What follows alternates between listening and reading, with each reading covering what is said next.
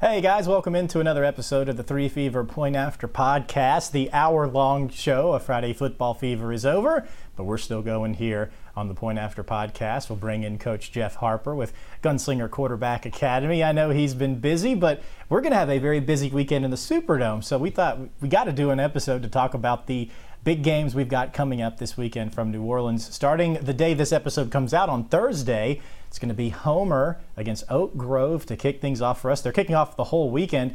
Coach, before we get there, I'd ask, how are you? I know you've got a lot of quarterbacks coming in to get some work in. Yeah, doing good. Just trying to manage a little bit of this off-season schedule already. It's kind of hectic, but enjoying it and getting to see guys I haven't seen in a while, and at the same time get to work with new people. So it's going really well. No, we certainly love that. It's quite the experience for those of you who haven't seen it. When Coach Harper has these quarterbacks in, they're working on some pretty high-level stuff, more than the stuff that you saw me learn a couple years ago, the Dak hip thing there. Still have not perfected that skill. So no comment. Let's start. Homer, Oak Grove, man. Homer, right back here in the Dome. They played a tough regular season schedule. We did talk about that a bit last week. Oak Grove, though, they took it to Haynesville a week ago in the semis. What do you think about this matchup?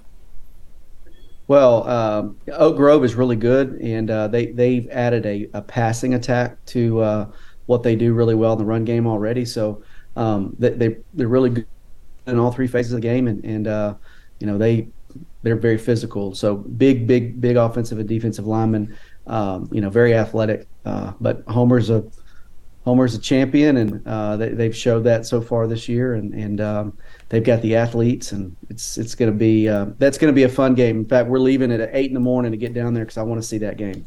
Yeah, Daniel's actually heading down there right now. We heard from Coach Casey in our 6 o'clock show on Wednesday on the bus. He zoomed in from the bus, and they had a really big send-off down there, or over there in Homer, and I know they're very excited for that. And, from what I've seen from the show, seeing their highlights and talking to Coach Casey, very calm. Even on the bus today, they know what to expect now. It was last year. It had been, forever since they had been down there. And they're feeling pretty prepared, and I think it's going to be a heck of a way to start things off. And, of course, we're rooting for those Pelicans to bring home yet another state title here to North Louisiana. A lot of North Louisiana teams in the Superdome this year. I think North Louisiana leads the state in terms of teams down there. And, of course, another big one that we're going to have our eyes on is Ruston, back for the first time since 1999, the top seed in Division I, playing Destrehan. I mean, I got a few things I want to ask you about Ruston, but first, what do you think about their matchup with Destrehan? Well, I think they match up very well. Size, speed, both teams are physical. Ruston can control the line of scrimmage really well with their run game, and they're really good on special teams. Defensively, they're a problem. They get really good pressure with their ends, and their backers play well in the box, and they have the skill guys that can go out and match up with anybody's skill guys. So that game is going to be an interesting one to watch because I haven't gotten to see Destrehan this year, but just knowing what they bring to the table, they're always really good, and so that game I don't know how I feel about it other than the fact that I know that this is an incredible Ruston team that's battle tested, that's overcome the big hurdles of having to beat West Monroe and then turn around and win a home semifinal game. I mean, they've done a lot of really good things, and so this will be a war this weekend. Yeah, definitely. And I think the thing about Ruston that stands out to me, we did talk about it in our 6 o'clock show Wednesday, the coaching staff that Jared Baugh has built there. You got Broderick Fobbs, you got Kyle Williams, you got another former NFL player on that. I mean, how big can that be when you get to these moments where, yeah, the players haven't experienced this, but, I mean, these coaches, they've essentially seen it all. Well, I mean, you have Kyle Williams who played in the NFL running your defense. You've got a lot of coaching experience, but you got a lot of high level coaching experience, and 100% buy-in from all their players. And so you could have a great coaching staff and not have buy-in from your team and not be very good, even if you're talented. But Coach Baugh and his staff have they've done a great job this year, and anytime that you get to you get to go against somebody that's played in the NFL, like Kyle Williams, that had a very good career and a great college career. You're matching wits with guys that got paid to do it on Sundays at the highest level. So his defense is going to be well coached, and that the special teams are going to be really good for Ruston. And Ruston does what Ruston does. They line up, they run the ball really well, they play action, they put their quarterback in space and let him make plays with his feet. There's one thing you can guarantee, regardless of how long it's been since Ruston's made it to the Dome, they will be coached up and ready to go. When you mentioned buy-in, I remember many years ago when Coach Fobbs was leading Grambling, we did mic'd him up during a practice, and I can see why kids would want to buy into that. He was, had that headset in, I was getting fired up listening to him talk. So he's one of the all-time best that we've ever worked with, and excited to see him down in the Dome as well. So that one's. I'm pulling for Ruston. Obviously, we can be homers now. It's state championship time, and I think that they've just answered every test so far, and I would be shocked if they didn't answer this one as well. So I'm looking forward to that. And that brings us to Saturday, and that is, for us locally, that's the biggest day of them all. Starting, of course, with North DeSoto for the first time ever in the state championship, taking on Lutcher. For North DeSoto, I mean, it's a team that we've discussed at length here on this show. We thought that this was a possibility. They really were dominant against the top seed Iowa on the road last week. Talk to me about Dennis Dunn and just the job that he has accomplished there with this Griffin program. No, he's one of the best that's ever done it in Louisiana high school history. I saw a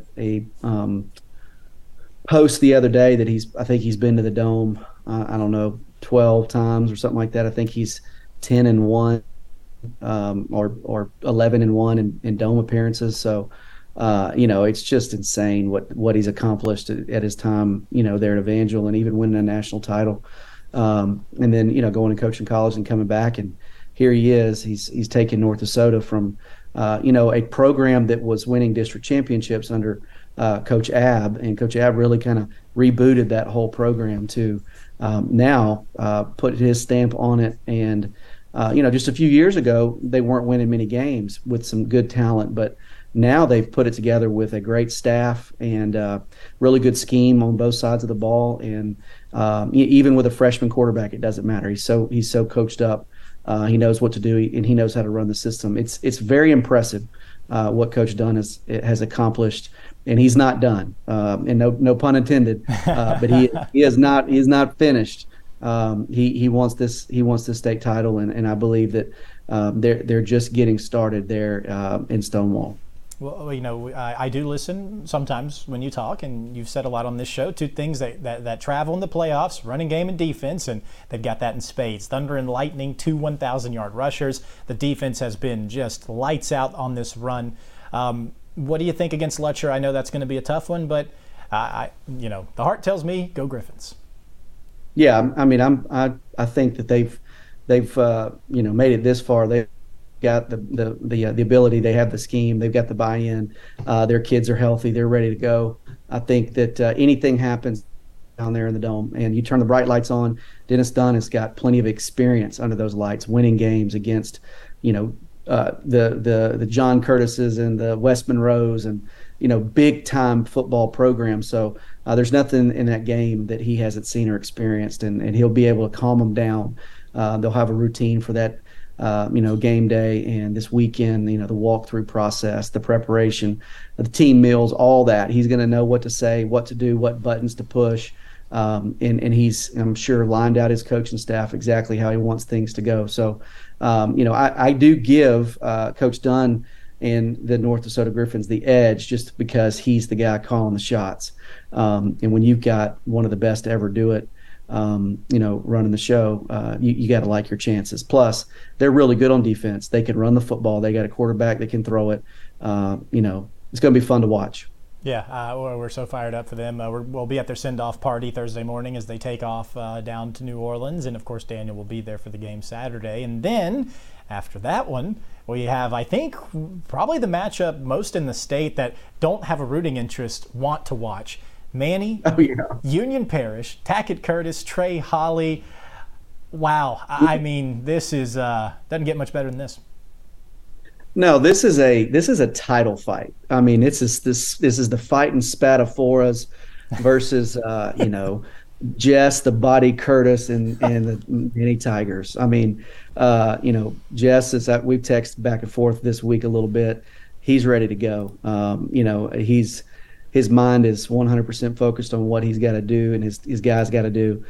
He's got the motivation because Union came to Manny last year and beat them on their home turf. I think week 1. Yep. I work with Coach Spat's son Chase, who was a quarterback there and one heck of a football coach. Played baseball at LSUS, and so I'm fond of the Spataforas, but I'm pulling for the Manny Tigers just because my 2 years at Red River, I've gotten to become good friends with Jess, and he's a salesman. He knows how to sell a contest. He knows how to he can get the pay-per-views for this. And stand alone, you got Trey Hawley on the offensive side of the ball for Union Parish, and then you're getting Tackett Curtis on the defensive side for Manny. And so I think that it's going to be a fantastic game. It will be very physical. There's no question. It will be more physical than Sterlington and Union was last year because of the style of football that Manny plays. Manny is unbelievable on defense. St. James learned that this past week. And so what Union does is they run the ball, and they're very physical, and they believe in what they're doing. And Trey Hawley is a difference maker. So it's going to be fun, man. I'm looking forward to it. I'm pulling for Jess and Manny. I want to see him. I want to see him win it, especially Tackett's senior year. It's a classic group of guys over there. And I think that it's going to be the funnest game of the weekend to watch for sure. Yeah, I mean, there's so many layers of this onion to peel when you look at this game. And I would warn anyone traveling to New Orleans this weekend, if you feel the ground shake on Saturday, it's because Tackett and Trey have run into each other at full speed. My goodness, I know everyone's so excited to see that. We heard from Coach Spat from our friends at KNOE earlier this week, and he told a story about how the first time he ever really was around Jess Curtis was at a little all-star game. And Coach Curtis, the Spats side had pizza delivered before Coach Curtis's side. Coach Curtis went over the sidelines, stole the pizza, brought it back, sent a picture of it to Spat and said, "Come and get it." So I think that's kind of sums up perfectly the type of competitors we're going to see in this game. Oh, man. And listen, Spat messes with Jess quite often. And I think we're at the all-district meeting, and Jess was sitting at the end of the table. I was sitting right next to him, and Spat's calling him in the middle of our all-district meeting. I think it was probably just to talk smack about their opponent that week. And I think last week Spat was like, "Don't you choke this week against St. James. We're ready for y'all we're ready to meet y'all in the Dome." And so it is going to be a prize fight. It is going to be the battle on Bourbon Street. It is going to be one awesome football game. The two best in this area when it comes to their style of football and the recruits and the type of coaches. I mean, they're the same type coach, physical, in your face. They win the ball game in the weight room in the off season. It is going to be it's going to be an unbelievable matchup. And this is the one game that I really was hoping that I would get to see, going down this year. Manny and Amit last year was a great game, but in Sterlington and Union was a great game. Both teams lost heartbreakers, and somebody has got to win it this year. And so it's going to be fun, man. Oh yeah, 3-3, the all-time record between the two schools, and I mean, what better spot for the rubber match than right here for all the marbles? So, yeah, I know Daniel's shooting that game for us. That's all he's been talking about all week, and so yeah, we got 3 straight days of state championships with Arklatex teams. That is just I can't tell you the last time we've had this type of showing in the Dome. So we are just so fired up. I know you got to get going soon, but I did want to ask one thing, kind of related. Something that I've just seen a lot on the national end, and I wanted to get a high school coach's perspective on it. You may know where I'm going. It's the transfer portal. A lot of talk about the impact it even has on high school recruiting. You've got hundreds of kids, in one day entering the portal. From you guys' perspective, what do you think of it, and how much does it impact, you guys and your effort of trying to get your kids to the next level? Well, I mean, there's two sides to it. You want to see a college kid, have the opportunity to advance their playing career and at the same time get an education. And if they choose to go to a program and a coach leaves, and they're not a fit in that program anymore, it makes sense for a kid to transfer. I don't really know, how this is going to work long term, and I hope this isn't what we're going to see moving forward. But COVID messed things up, and then the transfer portal, the way that it's gone now, is just insane.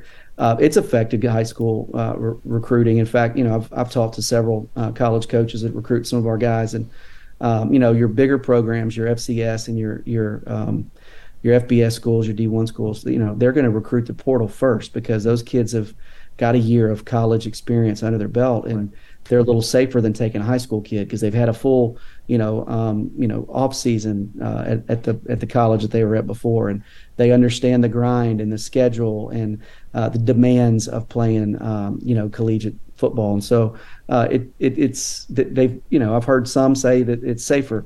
I've also heard coaches say that they're gonna continue to recruit the high school kids first, and then they'll go get the portal kids. And so every coach has their philosophy, but yes, there's some damage that's been done to, especially your 22s and your 23s that were affected by COVID, because you get that 6th year of eligibility, that COVID year, and then you add the transfer portal onto it. It's like people that shouldn't be, eligible to play college ball are still there. And oh yeah, by the way, they now can transfer, without penalty. So you can ask anybody. I mean, I think you could bring Reynolds on, you could bring Jason Brotherton on, you could bring Tackett, and Jess on, and they'll all tell you something different, because every coach has got their opinion, their philosophy. But yes, when you have over 8,000 kids in the transfer portal, a kid who's fighting, because he's 3 behind somebody, when you get in the portal, now you're behind every single person that got in before you, and every person's going to get behind you. And then do you even have a relationship with some of these other programs? And so it's, it is, to me, it's a gamble. And so that's why we're really, trying to get our guys to find the best college that has a degree program that they want to go into. Can they handle the demands and the rigor of college life and college athletics? We really don't want to see our guys go into debt, especially when you're working with kids that don't have the means. And then, do you fit in that program? Do you feel like you have a good relationship with your position coach and the head coach there and the staff? And have you asked the right questions? Do they see themselves long term there? It doesn't matter what answers they give you. It just helps you make your decision, because college coaches, they get job offers, and they've got this great grandiose vision of what they're going to do, and then the next year they're going to the next job. And so they've got to make the best decision and the most informed decision, and there's more that goes into it than just what position you're playing and what offense or defense they run.